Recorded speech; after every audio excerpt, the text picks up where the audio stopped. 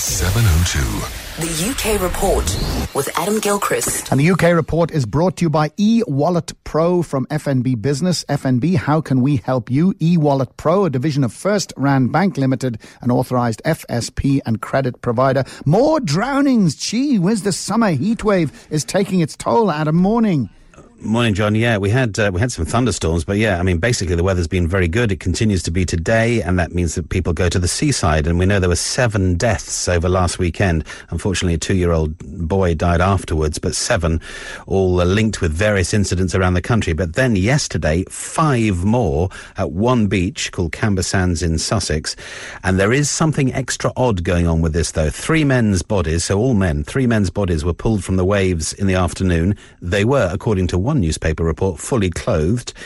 Once upon a time, you might have thought they were spies. This day and age, maybe illegal immigrants, but police say there's nothing to suggest they were illegal migrants.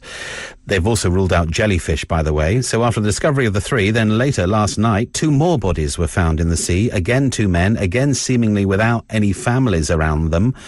And Camber Sands is a very sort of family kind of place. So at this stage, a bit of a mystery to go with this. Absolutely. And I see oil profits are way down. What does that mean for Scottish independence?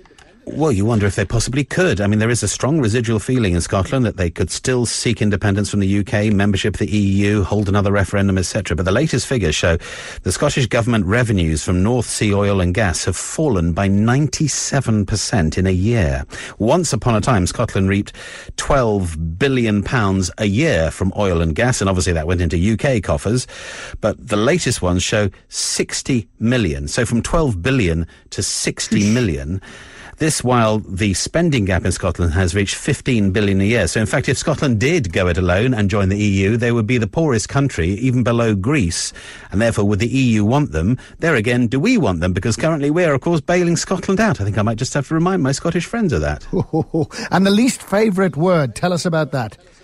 Well, here we go. The Oxford English Dictionary is looking for the least popular word in the English language. So far, 8,000 people from around the world have replied to their poll. Unpopular words include no, hate, can't and like, because like I don't like that kind of use of the word like. My own least favourite word is preliminary, because I can't say it, basically. But so far, there is agreement, at least there is, according to this poll. Our no word is moist. Apparently there's something about moist that people don't like. What is it? How about you, John? What's your least favourite word? Is narrative, the narrative, because you can't be taken seriously in this country unless you talk about the narrative. Narrative, yes, it's true. What happened to stories? Exactly, yeah. Anyone else with a least favourite word?